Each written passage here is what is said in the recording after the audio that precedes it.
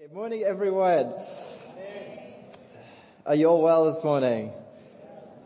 Come on, man. That was awesome. Trish and I just want to say thank you. Thank you. Okay. We're so grateful. We're just so blessed to be, just to have this opportunity, and, as to be honest, while I'm here this morning, I can't imagine not being here for this time. It feels hard in my brain to even think like that, But we know this is right for now. We're obeying the Lord, and He's got a plan. He's got a plan for us, but He's also got a plan for you. And Mabongi had this wonderful picture when we started talking about sabbatical last year. She said she was praying and she saw this picture of a point over here and a point over here. And he said, and this is the starting point. And he said, I saw you, Wayne and Trish, going on this route like this, and then you got to this point, and then we were over here and we went to that point too. And then when we met, it was like we were, we met at the same point, and we both have been on different journeys, but we got to the same goal. And so we know God's going to do something in our lives, but He's going to do something in you guys as well. So yay. Thank you. Do you have a Bible? This is my last sermon for a long time, okay? So I hope you're comfortable. I hope you've got your seatbelt on and you're ready for a long word. No, I'm kidding, okay? It's not going to be a long word. You can go to 1 Corinthians 13. We'll get there in a moment, okay? If you've been here for the last month, we've kind of been talking about how God has destined His church to be great.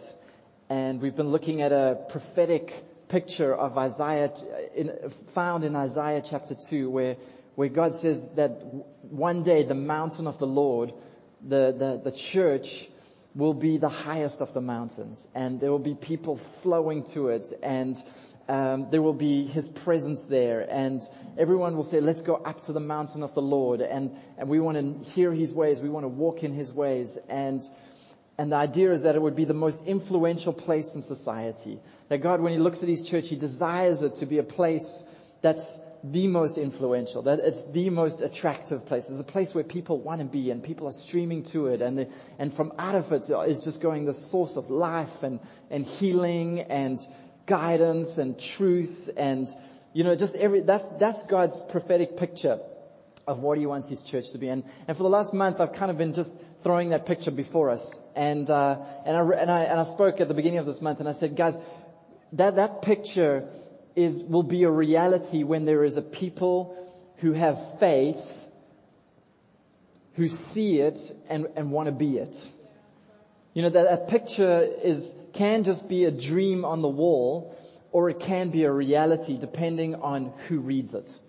And I spoke about how we need to be that community of faith that says, listen, this is God's heart. This is His desire for His church.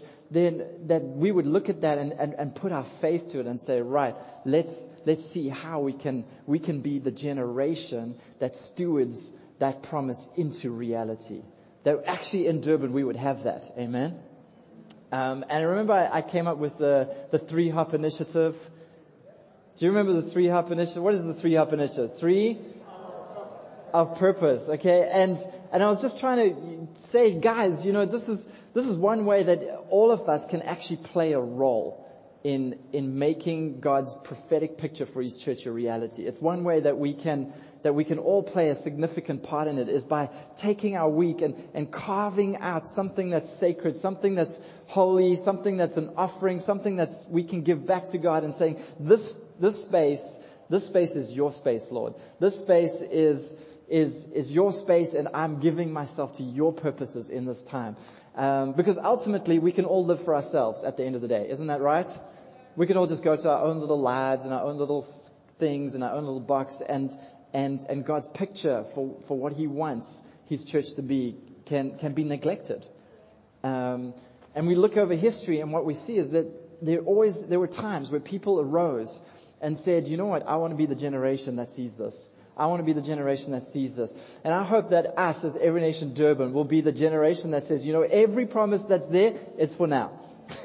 It's for now. We want to be the generation that sees this and this and this. If God promises healing, we want to see that in our church. If God promises destiny, that we're going to be the people that walk in destiny. If God promises, provision, we're going to be the generation that sees His abundant provision. And so I want us to say, let's be that, hey? Let's be that community of faith that just says, God, everything that you have promised, we want to see it in our time. Amen? So we spoke about that, and I want to encourage you, if you haven't yet created a 3-hop in your week, go do it. In fact, ask the person next to you and say, do you have a 3-hop? 3 hours of purpose. Ask them. Come on, just put the pressure on this morning. Come on, turn to the person behind you and say, do you have a 3-hop? 3 hours of purpose. 3 hours where you're giving yourself to God's purpose.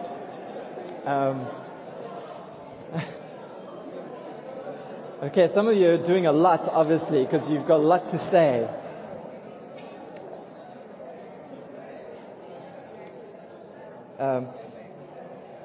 Then also this month we spoke about leadership in the church, and we spoke about the trap of religion and how the church can so easily get caught into this trap where we just start making it about other things and not the thing, which is the core, which is Jesus and the life that He's called us to. And we start making it about our clothes and about our special prayers and our trinkets and our little things that identify us and all these other little protocols and positions and titles. And we start making it all that stuff and not the real thing. And I hope that we as we sit here this morning, we're a congregation that understands what biblical leadership is. And as we set our eldership team in place this last week, I really believe it's a significant time for us as a church, and it's really something Trish and I wanted to do before we go, and we're so grateful that we've done it. And I don't know about you, but I don't know if you know, but you're really blessed to have a team like that. You really are. And Trish and I, guys, we just want to say thank you for covering for us. We know they're picking up a lot of the work in our absence, and we're really grateful for that, guys. Today, final words for a long time. You're not going to hear my voice for a while, unless you go get some sermons. I want to share a word which is God has put on my heart for us, and it's a parting word. And always remember that last words are important words, okay? And really, these are not my last words. These are really the last words of Jesus that I want to focus on this morning. And what I want to talk about this morning is love. Okay? Shall we pray?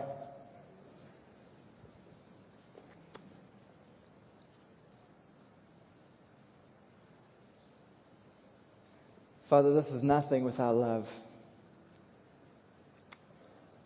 And we wouldn't be here without love. Without your love, Dad, we would really be lost, and without hope, and facing a destiny that's so far from what you've put us into, God. And we want to say thank you that you so loved the world that you gave your only Son, Lord, without which we wouldn't be here, Lord. And Lord, our desire this morning is to be a community of love that would know this love and reflect this love in all that we do. And I pray that you would help me this morning to articulate this word, and I pray that you, Holy Spirit, would come here this morning and fill our hearts with the love of the Father. Lord, we want to taste and experience this love that you have for us this morning. We want to see it in a fresh picture, because I know every time we see it, it transforms us. Every time we just catch a glimpse of it, every time we just get a little more of it or a little better understanding of it, God, it transforms us. We're never the same again. And we know that we need to change, and we know we need to be more like you. And so I pray that revelation would flow this morning. I pray that wisdom would flow this morning. I pray that you would be in your house this morning, and that you would teach your people this morning, Lord. And that all of us, Lord, we hear you this morning, that we'd have ears to hear, eyes to see, hearts that are wide open and ready to receive what you have for us. Amen. So if there were two ingredients Tiki, that looks good on you, by the way. Mac, you got to be nervous when your wife's holding babies, eh? Looks really good, I'm just saying. If there were two ingredients that really, really make the church attractive and influential, the first one would have to be the presence of God. Without that, we're just nothing. You know what I mean? Without the presence of God, there's nothing attractive or influential about us. The second ingredient would have to be love, and the love of the saints. The climate in which church is meant to function, or the context in which church is meant to function, and the way we meant to live our lives together is all to be defined by this word called love. Can you look at somebody this morning and say love? Love. It is, when I arrived in church, to give you an idea, when I arrived in this church, actually some 14, 15 something years ago, I'm losing count now, okay. When I arrived in this church all those years ago, I was a young bachelor, just really confused about life, really not knowing where my life was going, really broken, really just, I don't know what else, but I came because I just got born again in my bedroom and I was here. And I thank God that when I got here, I encountered love. The community that was in the church at that time. I mean, I arrived with this old raggedy Bible, and I remember this grandpa and granny in the church. They bought me a new Bible. They were trying to say, that thing is.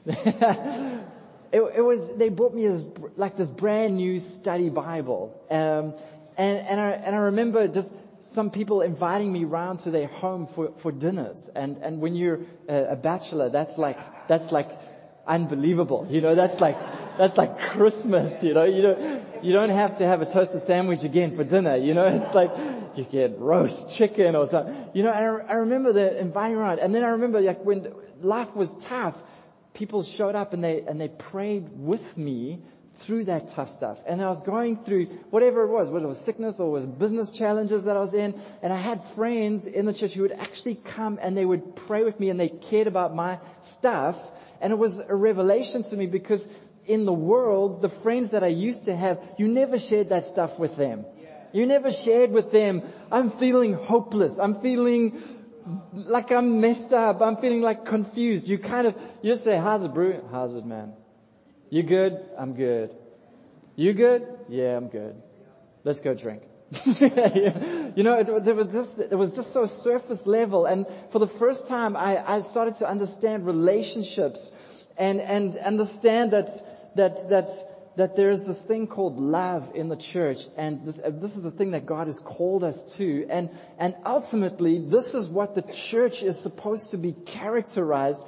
That we're not characterized by the fact that we come to an event on a Sunday morning, but that we're a group of people that are intimately linked in friendships and relationships that are characterized by love. That is actually what is meant to be the defining factor of what the church is. Jesus said this in John 13. He said, by this all men would know that you are my disciples if you have loved one for another. Can we read it? By all will know that you are my disciples if you have loved one for another. In other words, he didn't say, notice what he didn't say. He didn't say, by this all people will know that you are my disciples, that you go to an event on a Sunday morning. He didn't say this. He didn't say, by this you'll know that all men will know that you are my disciples, that you've got a nice fish on the back of your car, or whatever the other bumper sticker is, or because your screensaver is, Psalm 91, or, he didn't say by those things. He said by what? In other words, the love that we have right here, right now, in the room here, that we have for each other is meant to be the defining fact about us. It's meant to be the thing that other people will look at and go, you must be a Christian because you do this. Not because you go to a Sunday service, oh, you go to church, you must be a Christian. No. Because you have love one for another. And isn't it much easier just to go to an event than to actually know people? I mean, people are messy, people are complicated, people are needy, people are, it's like, but Jesus is saying, guys, I'm not interested in having events. I'm not interested in having an organization that can do things. What I'm interested in is a community of people who will actually love each other. And so God will, we could have church this morning and we could have incredible worship, which we did have, and we could be in a very organized and excellent venue, and we could have all the right things that, a church should have, and PowerPoints, and, we could have all of this. But if there's no love in this room, if you don't know somebody else and somebody else knows you, and you're walking and journeying with other people, and there's friendships happening, and there's all of that, then God says that's not church. You had an event, but that's not what I'm building. Love is meant to be the defining factor. It's meant to be the thing that makes church what it is. And the world that we live in right now, we've made it all about a service or an event. And we haven't made it about relationships and about connecting with others. And I know this is like a sticky subject because we all think, well, I don't have time for that. I'm busy. My life is full with other people and all of that sort of stuff. And I know that is true. Okay, that's why we have 3 Hub. I'm just kidding. Let's journey a little bit more. Notice how he says there also in that scripture, he says, if you have love one for another. It's like it's something we can have and not have. How many of you have spoken something in love and you've done the right thing? And then you've spoken not in love. We know the difference of being in it and not in it, okay? There's this, we know that, and he's saying here, if you have love. It's like this, like we could have it or we couldn't have it. And maybe that's why Paul wrote to the church in Ephesus. And when he was writing to them, he said this church that had miraculously started and experienced incredible supernatural powers and God doing miracles in their midst. He wrote to that church and he said to them this. He said, I pray that you would be rooted and grounded in love. That's what he prayed for them. He said, I pray that you would be rooted and grounded in this love. And what he was saying is, I hope that it's not something that you go in and out of. I hope it's not something that it's like it's there and then it's not there, and sometimes you're it and sometimes you're not it. But I pray that it would be something that is the foundation of which you do everything out. That you'd be so rooted in it, that you'd be so stable in it, that you'd be so planted in it, that it would be the very thing which you act out of. It would be the thing that you're always speaking out of. It wouldn't be something that you jump in and out of when you're feeling like you should be in it. I pray that you would be rooted and grounded in love. And then he wrote to the church in Corinthians, and he said this. He said, pursue love with eagerness. Make it your goal. 1 Corinthians 14. Can we say that together this morning? Pursue love with eagerness. Make it your goal. How many of you got goals for your life this morning? What are some of your goals this morning? Career goals. I want to get that promotion.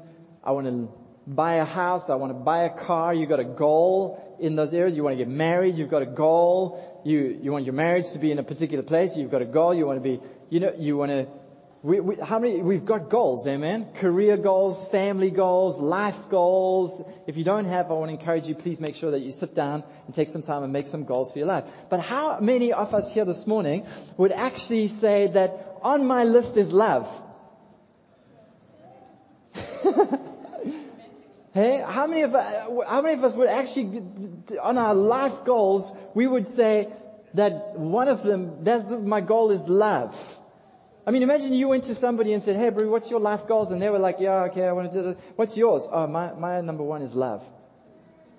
It would be a bit weird. Hey, we would laugh. You know, it would be strange. Why is it so strange to us? Why would it be something strange? It would be strange because in our minds, love is something that is ethereal. Love is something that is subjective, something that's wishy-washy. You know, we love ice cream. And we love aircon, and we love to shop, and we love music. And so love is like a feeling. It's like it's an emotion.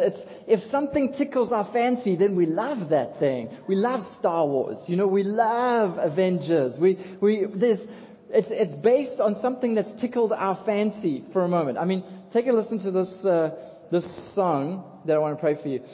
And if it doesn't tickle our fancy, then we don't love it. All you need is love. Da, da, da. Come on, join in. Sway to the left and the right. Da, da, da. All you need is love. Come on, everybody move now. Come on. Left to the right. Oh, yeah.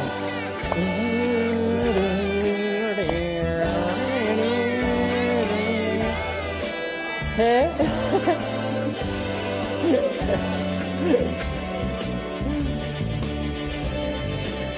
Okay, thank you. All you need is love. All right.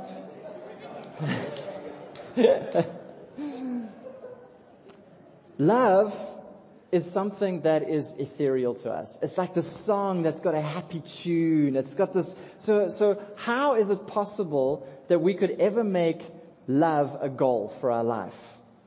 When it's this thing that keeps changing. It's this thing that sometimes we're in it, sometimes we're out of it. If it's a feeling at the end of the day, how is it something that we can aim at? Because one day you will have the feeling, but we know we can't hold onto feelings. They disappear and then they're gone. And that's the mindset that we have about love, is that we'll have the right circumstances and then we'll have that feeling and then we'll love. But it's not something that we can pursue. It's not something that we can aim at. It's not something that we can set as one of our goals, that I want to be love.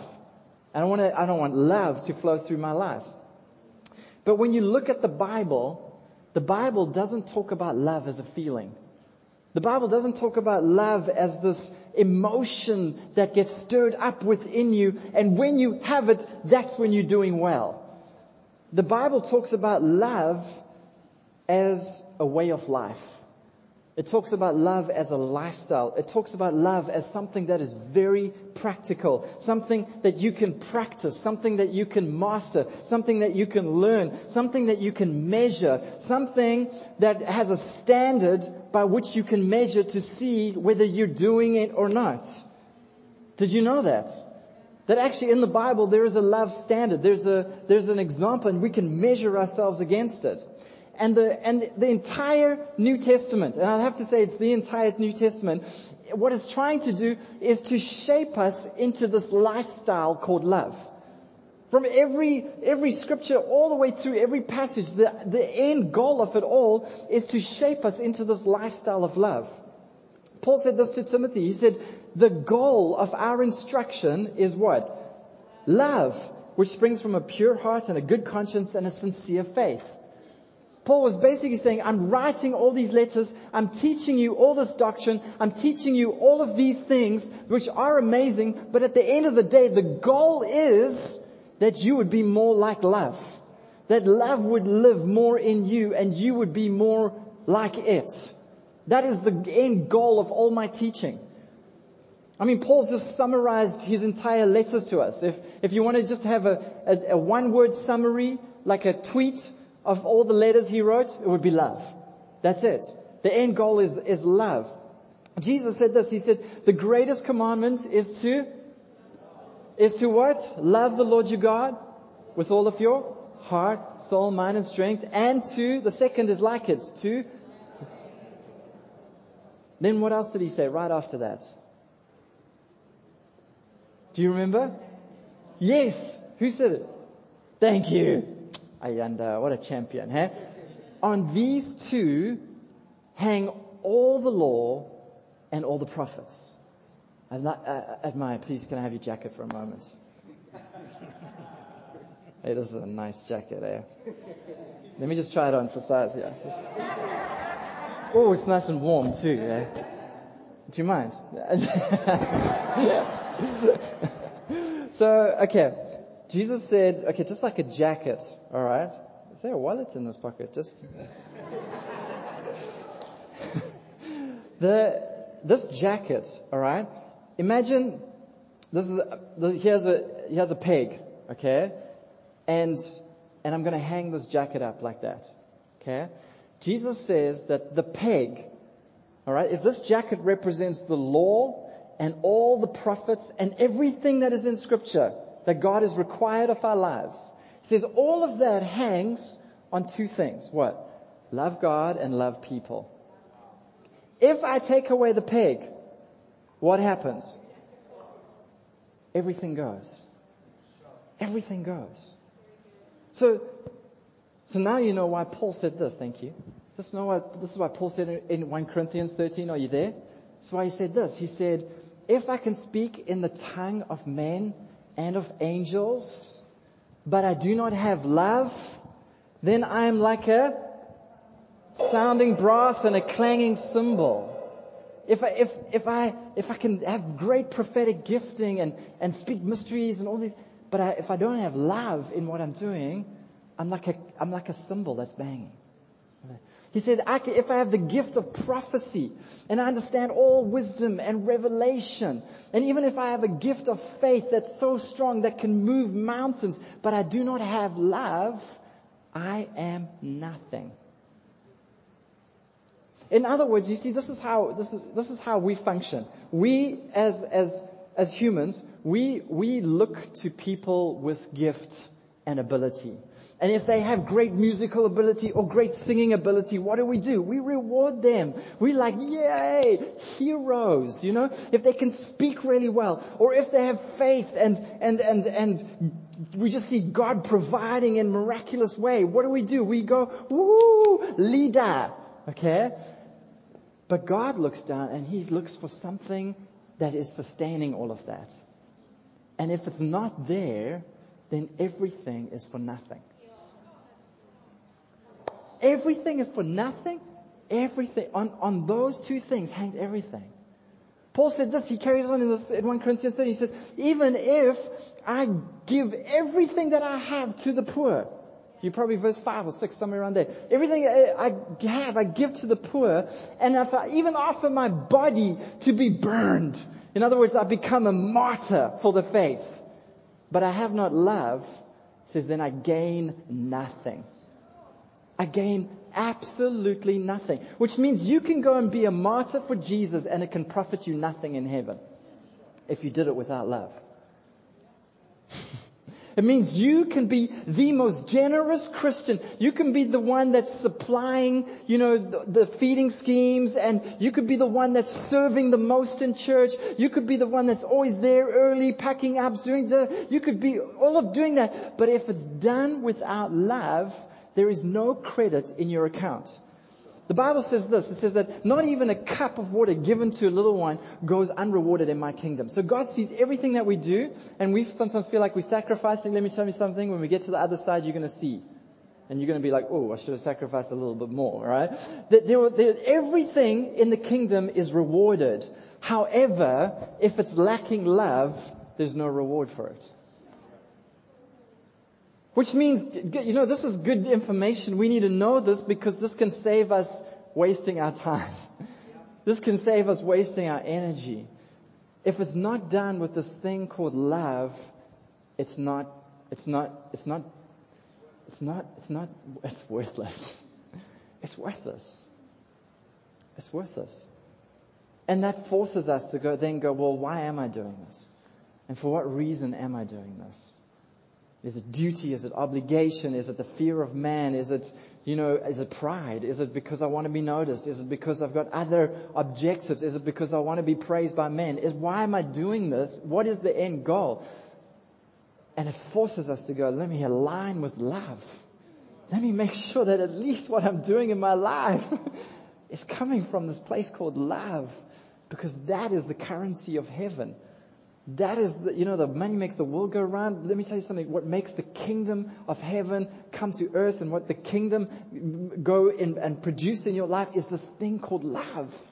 And when we're in it, and when we're flowing from it, and when we're motivated from it, it has incredible rewards and it has incredible power. That's why Paul said in 1 Corinthians 13, love never fails. You know what they said about the early Christians in the first 3 centuries? The early Christians that were persecuted and killed for their faith. If you believed in Jesus, you get killed for your faith. I mean, I was chatting with Teddy yesterday, and that's happening today. Eritrea, you can't walk around with the Bible. You get put in prison. All these friends, these old pastors, everything, they're all in prison today. They don't have freedom of religion. There's like one church in Eritrea, and that's it. And then if you walk around and you start making disciples, they'll put you in jail. All these old buddies and youth pastors are in jail today. They're in jail now. They're in prison right now. But in the early century, it was radical. That persecution was happening, and believers were being killed. And you know what they said, what historians said about them? Because we know that eventually Christianity triumphed and became the pervading thoughts and society. They said this. They said they not only outlived their enemies, but they outloved them. Love never fails. It never fails. Even when it dies and you think all hope is gone, there's a power in it that causes resurrection and things to come back to life again, because it was sown. It was the right seed that was sown. It was the right action that you did. And it carries that power. It carries that anointing. It's like God says, I'm going to anoint the act of love. I'm going to anoint it. It carries the power. It carries the favor of heaven. So we would do well to take note of this thing called love. Where do we go for this measure, for this standard of love? Well, there's 2 places you can go in the Bible. 1 John is a good place. I've just finished reading it for the last month or 2, and it's awesome. But there's also 1 Corinthians. Are you there? 1 Corinthians 13.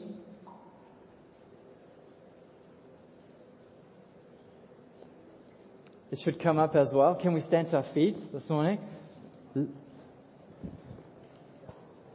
you mind getting up and swaying around this morning? It's okay, hey? It's all right. 1 Corinthians 13, I'm going to read it. Love is patient and kind. Okay, what are you...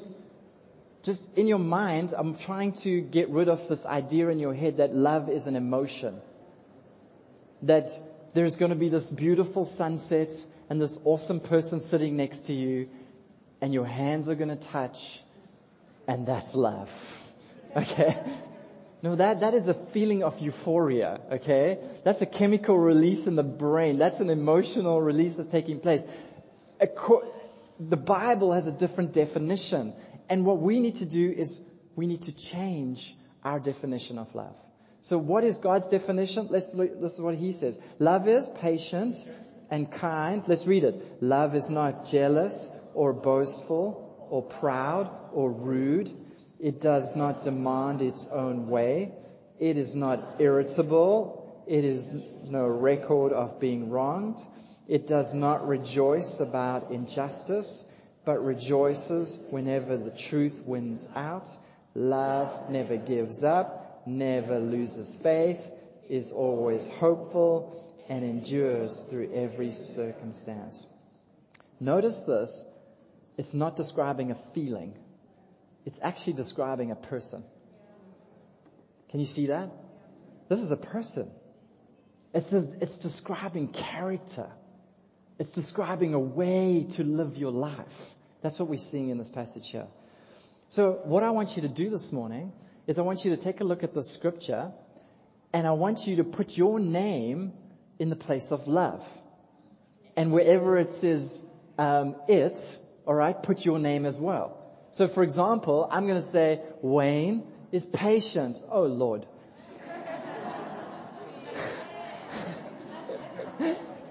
Wayne is patient. It hurts sometimes to read the truth, you know. I could just stop right there.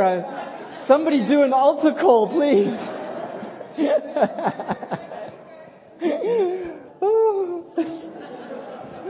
Wayne is patient and kind. Wayne is not jealous or boastful or proud or rude. Wayne does not demand Wayne's own way. Wayne is not irritable. And Wayne keeps no record of being wronged. Do you get the idea? I want you to say it with your own mouth now. Come on, put your name in there. Put your name in. I'm going to count you down in 3, okay? 1, 2, 3. Put your name in. Go.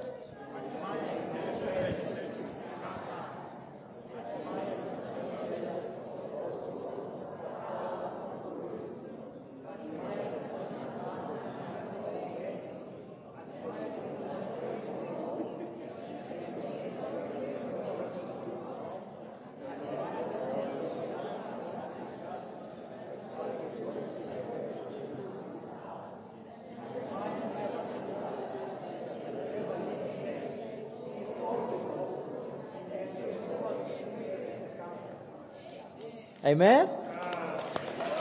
How many of you feel convicted right now? How many of you read that stuff and you're just feeling like that's not really true about me? Okay, now you understand why Paul said this. He said, eagerly pursue love. Make it your goal. Okay, we know we're not it. Amen?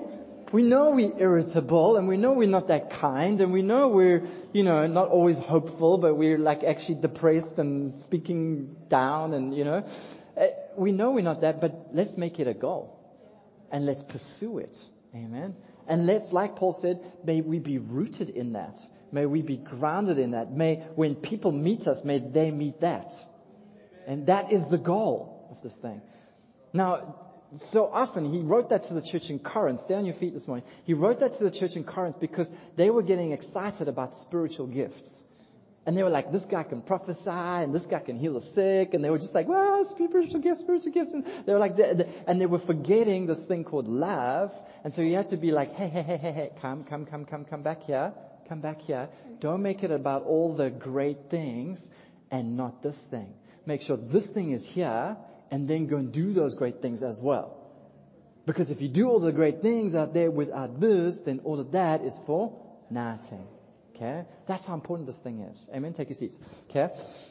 Where else do we go in the Bible to find the standard of love? We go to 1 John 3, verse 16. It says the following. By this we know love.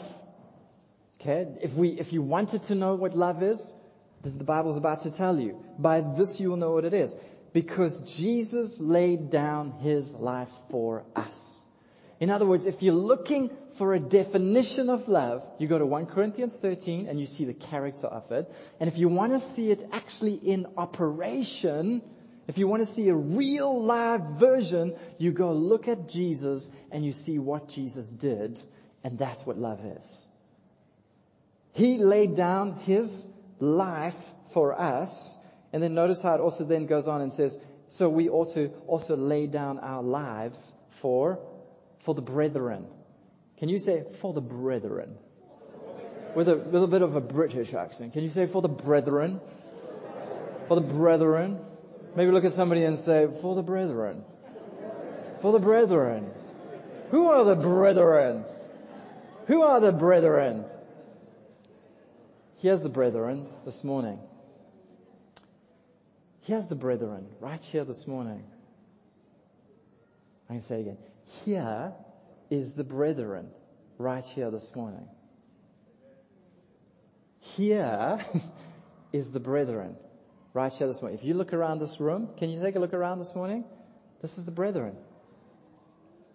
Okay. What is the scripture and the sisterin? Thank you, Langa.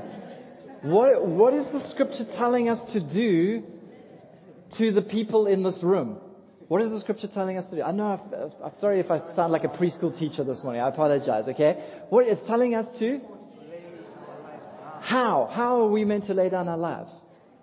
In the same way that Jesus laid down his life. So what did Jesus do for us? He came and he taught us. He blessed us. He encouraged us. He healed us. He helped us. He showed us the way. He showed us the truth. He showed us the life. He came and served us, washed feet. This is what all the things that Jesus did for his disciples. That's why in John 17, he said to his Father, the ones you have given me, I have loved. In other words, Dad, I've done my job. When Jesus hung on the cross and said, it is finished, he wasn't only talking about the conquering of sin, he was also talking about the example of love that the world needs is now finished. I've shown it. I've done what you've told me to do as well. Because it's all about love at the end of the day. So what are you meant to do for the people in this room? Bless them. Encourage them. If they need to be taught, teach them. Show them the way. They need healing, help them. They need provision, provide for them.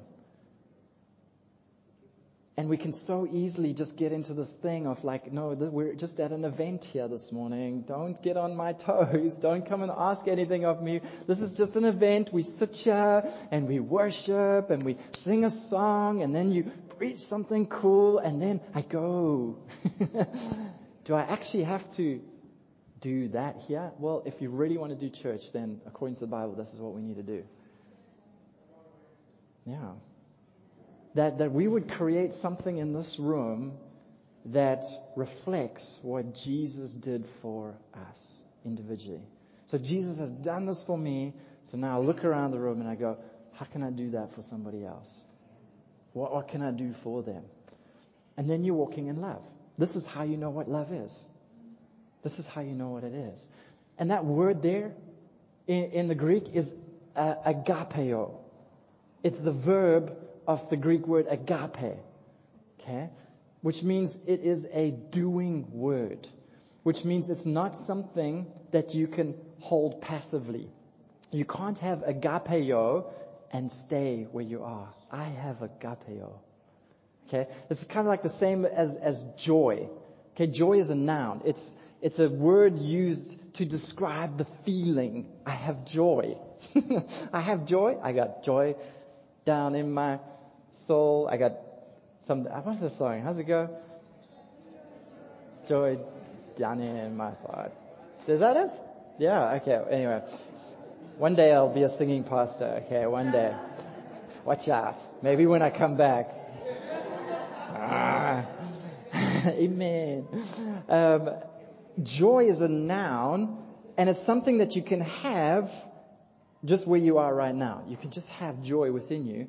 But the verb of joy is what? It's rejoice. Can you do rejoice like this? Am I rejoicing? No.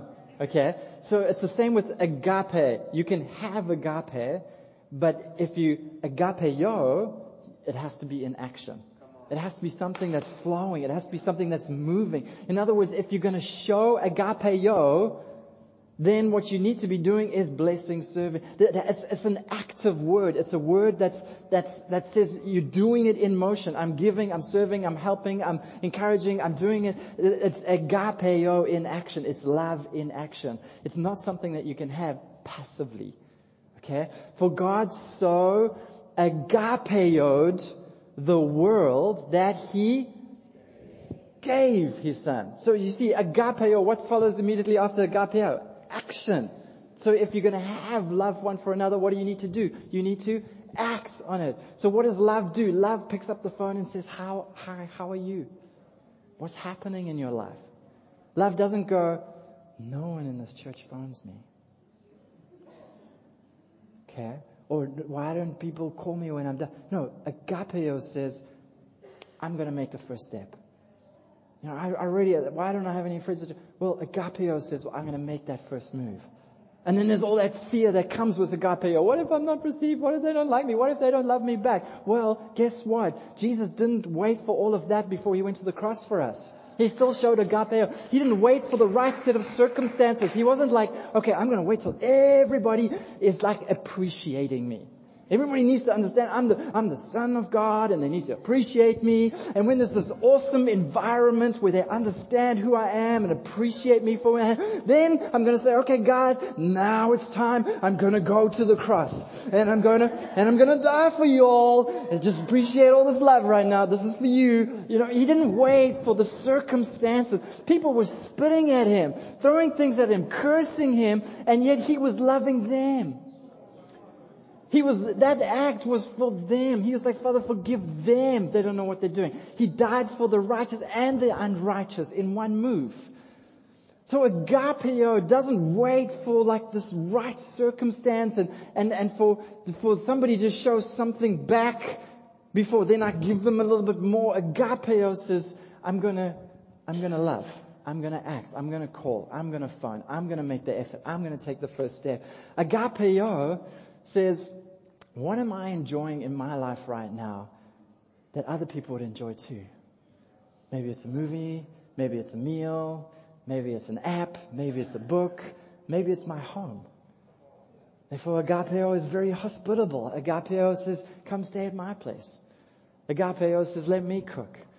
Agapeo is, what's the job that nobody else wants to do? I want to do it so that I can love everybody so that they don't have to do it. And then if I go and I do wash those dishes, then nobody else wants to do that job, and I'm washing them going, nobody else wants to do the dishes. You know, I'm going to get rewards in heaven, and you all, God hates you all, you know. If I do it without love, am I gaining anything in this moment? No. Agapeo says, no, I'm going to do this so that you don't have to do this. Because that's love in action. And if there's a reward at the end of the day, that's between me and the Lord, and I hope He sees it, but I'm not doing it. I'm doing it to show love. Why? Because this is what Jesus did. He washed my dirty dishes, guys. Huh? He washed my dirt out. He cleansed me. You see, love flows from a revelation of what Jesus has done.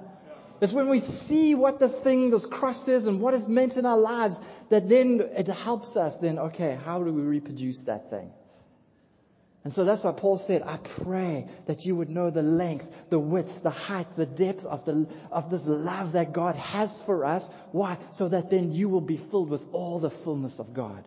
See, when you start to plow into studying the crucifixion, and you study the life of Christ, and you make Jesus your Lord and your Savior, and you understand redemption and sanctification and holiness and what He did, and you throw yourself into these things, what happens is you start to understand the length, you start to understand the depth, the height, the width of this thing, and then it starts to change you, and you go, right, I can do this for others. I can do this for others. Amen? That's what agapeo is. Michael Cassidy said this.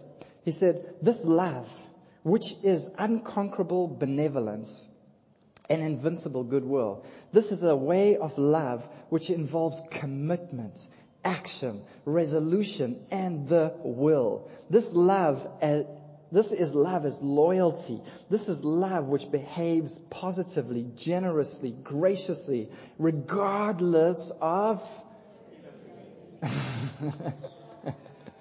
maturity is learning to not act only on feelings.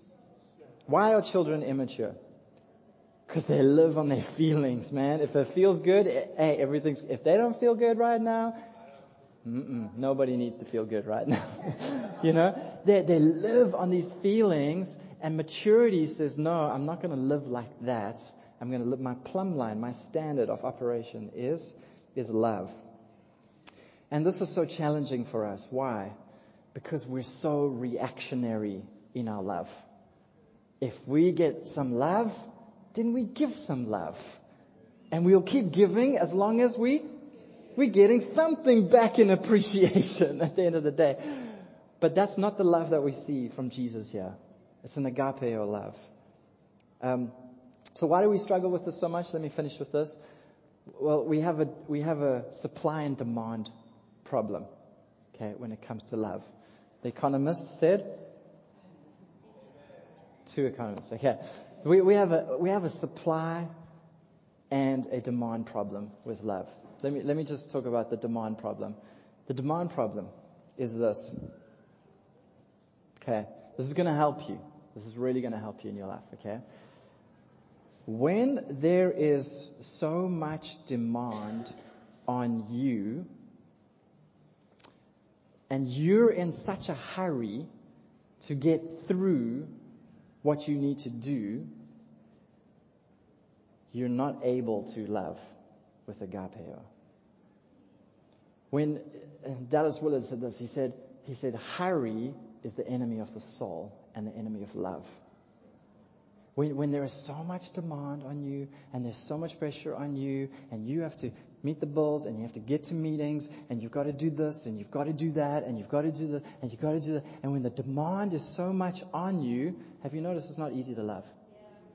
You can't think of anybody but you. Why? Because there's too much demand on you, so you've got nothing else to give. Because remember, love is something that you give. It's something that you give to other people. But if somebody is just always is something, if the life system around you is always demanding something from you, and you're in this constant state of demand, guess what? You're not going to have anything to give to anyone. And so if we're going to live in this thing called love, guys, we are going to have to manage the demand on our lives. You know, it's amazing how when you just take a little bit of space out and there's no demand on you and you can pray and you can think and you can read your word, suddenly you're then able to love. Because there's no demand on you. There's no pressure on you. There's no challenge that you're trying to face. And so the thing is that every single one of us needs to learn how to manage the demand on our lives.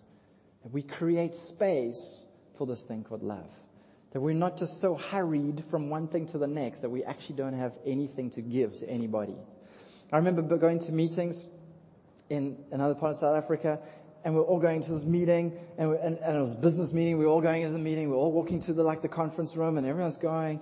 And while I'm walking, I'm noticing the guy walking next to me, and he's just stumbling along. So now I'm like, the meeting. You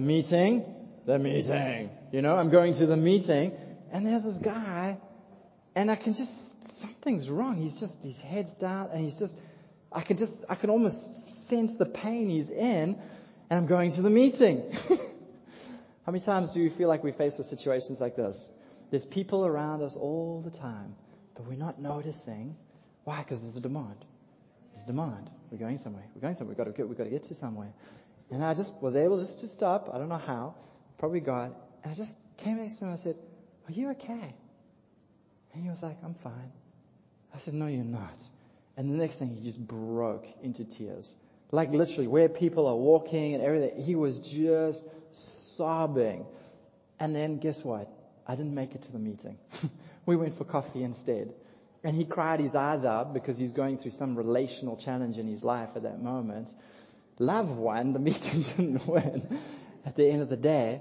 But this is the dilemma that we're faced with. Is I've got to get this report out. Oh, there's a person who needs an encouragement, but there's the reports. Or, hang on, I'm on my road to somewhere, and there's somebody lying on the road beaten up and broken. What am I going to do? I've got to get to somewhere. And Jesus said, no, but the Good Samaritan stopped, took some time out of his schedule. You see, I think this is what I think. I think the enemy weaves us, baits us into these systems of demand so that we're unable to be the image of God that Pastor Linda was talking about just now. We're so caught up in this thing called demand that we can't notice anyone around us. We can't see our kids. We can't see our wives. We can't see our husbands. We can't see our family. We can't see beyond this thing that is so important in us. So it's a demand problem. So we need to learn how to stop the demand. What about the supply problem? Well, the type of love we're talking about this morning is a type of love that is not based on circumstances. It's a type of love that is regardless of the circumstances. It's a love that I have that is not conditional based on something else around me. And the problem why, sometimes it's easy to love someone when they come to you and they're loving to you. Hey, that person's so nice. I just want to bless them, or I just want to do something for them. Why? Because they helped you. They actually helped you in the process. But the type of love we're talking about is having the ability to do it when you're getting nothing back, which means that you've got nothing to feed off. There's no supply coming from the person. You have to have another source of supply that's going to enable you to love like that. You need another source. You need another supply. And in 1 John, he says this. He said, God is love, and whoever lives in love lives in God and God in them. In other words, the closer you are to God, the more equipped you are to love. The more distant you are from God, the more distant we are from love, and the less likely we're able to love. So we don't live in love. Why? Because we're living so distant from God. Because God is love at the end of the day. He's the supply of love. And until you're plugged into the supply, you've got nothing to give. All right? At the end of the day, we're vessels. We receive and we give. We receive and we give. This is what human life is about. We put food in and it gets us going, gives us energy. We're this continual thing. We need a supply in order to give. Where's the supply? The supply is the presence of God. It's God. And if you're living so distant from God, you don't have love to give to somebody. How many of you know what I'm talking about? You've encountered the love of God and you're just like, oh, it's just so easy just to walk up to people and love them and encourage them and say, you're this, you're that, you're beautiful, you're amazing, you're awesome. Can I give you something? It's so easy when you're in the presence of God to give stuff away. I don't know about you. I just give things away when I feel rich with God. I'm just like always, throwing something away. Why? Because He's love. And He's here and He's in me. And if I'm not here and if I'm distant from Him, then I can't show love. My last scripture this morning, and then we're done. It's Luke 22. And it says the following. It says, this is Jesus in the Garden of Gethsemane. Okay? This is the moment before the cross, the greatest demonstration of love there is. And the environment at that moment was incredibly hostile. I mean, he was about to be betrayed. He was about to be arrested. He was about to be flogged and beaten and tortured. He was and he knew it all. I don't know what's worse.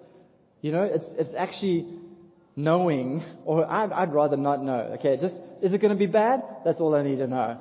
But he knew it all.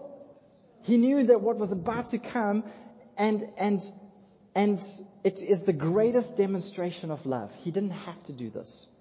He didn't have to do this. He didn't have to lay down his life. There was going to be no cushy environment for him to do this act of love. There was going to be no circumstance that could feed him that would enable him then to show some more. In fact, it was going to be the complete opposite, dying for his enemies in that moment. And what happens? He goes to the Garden of Gethsemane and he says, Father, if it's your will, take this cup away from me. Nevertheless, not my will, but yours be done. Look at what happens. Then an angel appeared to him from heaven, strengthening him. He got some supply. If you want to live in this love, you need to have moments like these.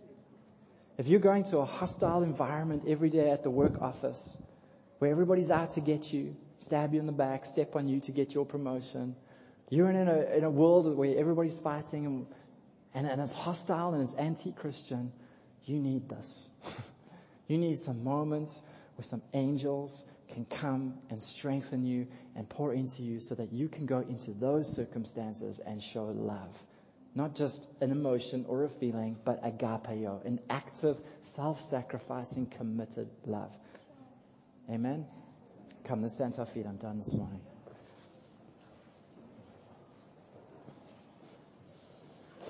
It's really interesting when in the book of the Revelation, it talks about this lukewarm church that's lost its love. And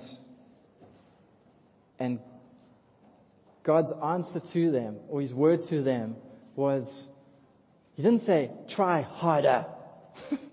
You've lost your love. Try harder. Do you know what He said to them? He said, behold, I stand at the door and knock. If any man will open the door, I will come in and sup with him, and I'll eat with him. In other words, the answer is not go try harder. The answer is come closer. And the answer is come to me, I will supply. I'll be that supply. I will give you what you don't have so that you can be like me in this world. Let's pray. We bless your name this morning, Father. We just praise you this morning.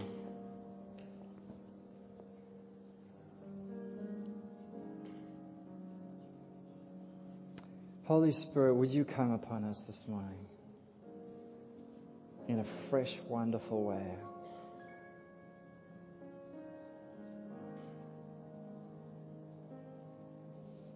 Anointing, fall on us. Fall on us. Can you feel the anointing this morning?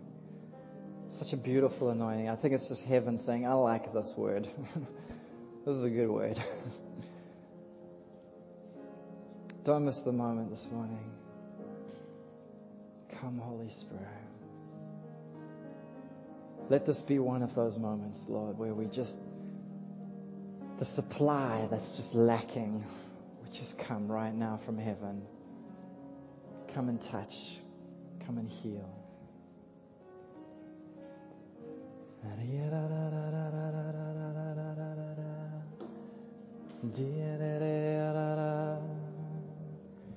Yeshua, Yeshua, Yeshua,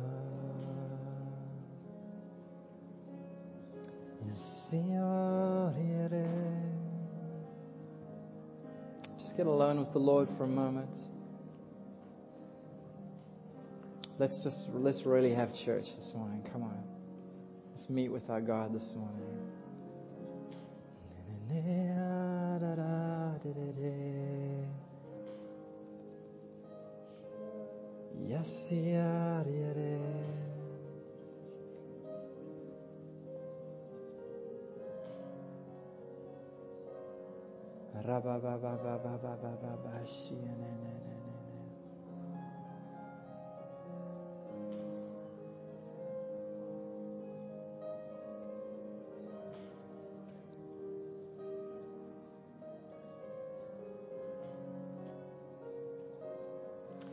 If we don't have this thing called love, we're nothing, church. If there's no love in this room for each other, we've got nothing. If we're keeping records of wrongs, if we're basing our relationships on just what other people are doing for us, are we giving what's in return? We're not living in love.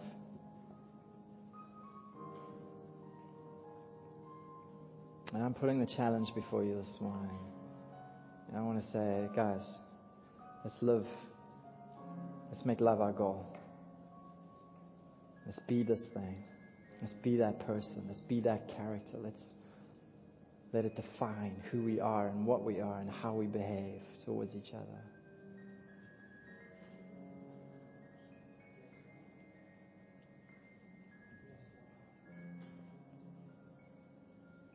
If you need to repent this morning, why don't you just take a moment and repent?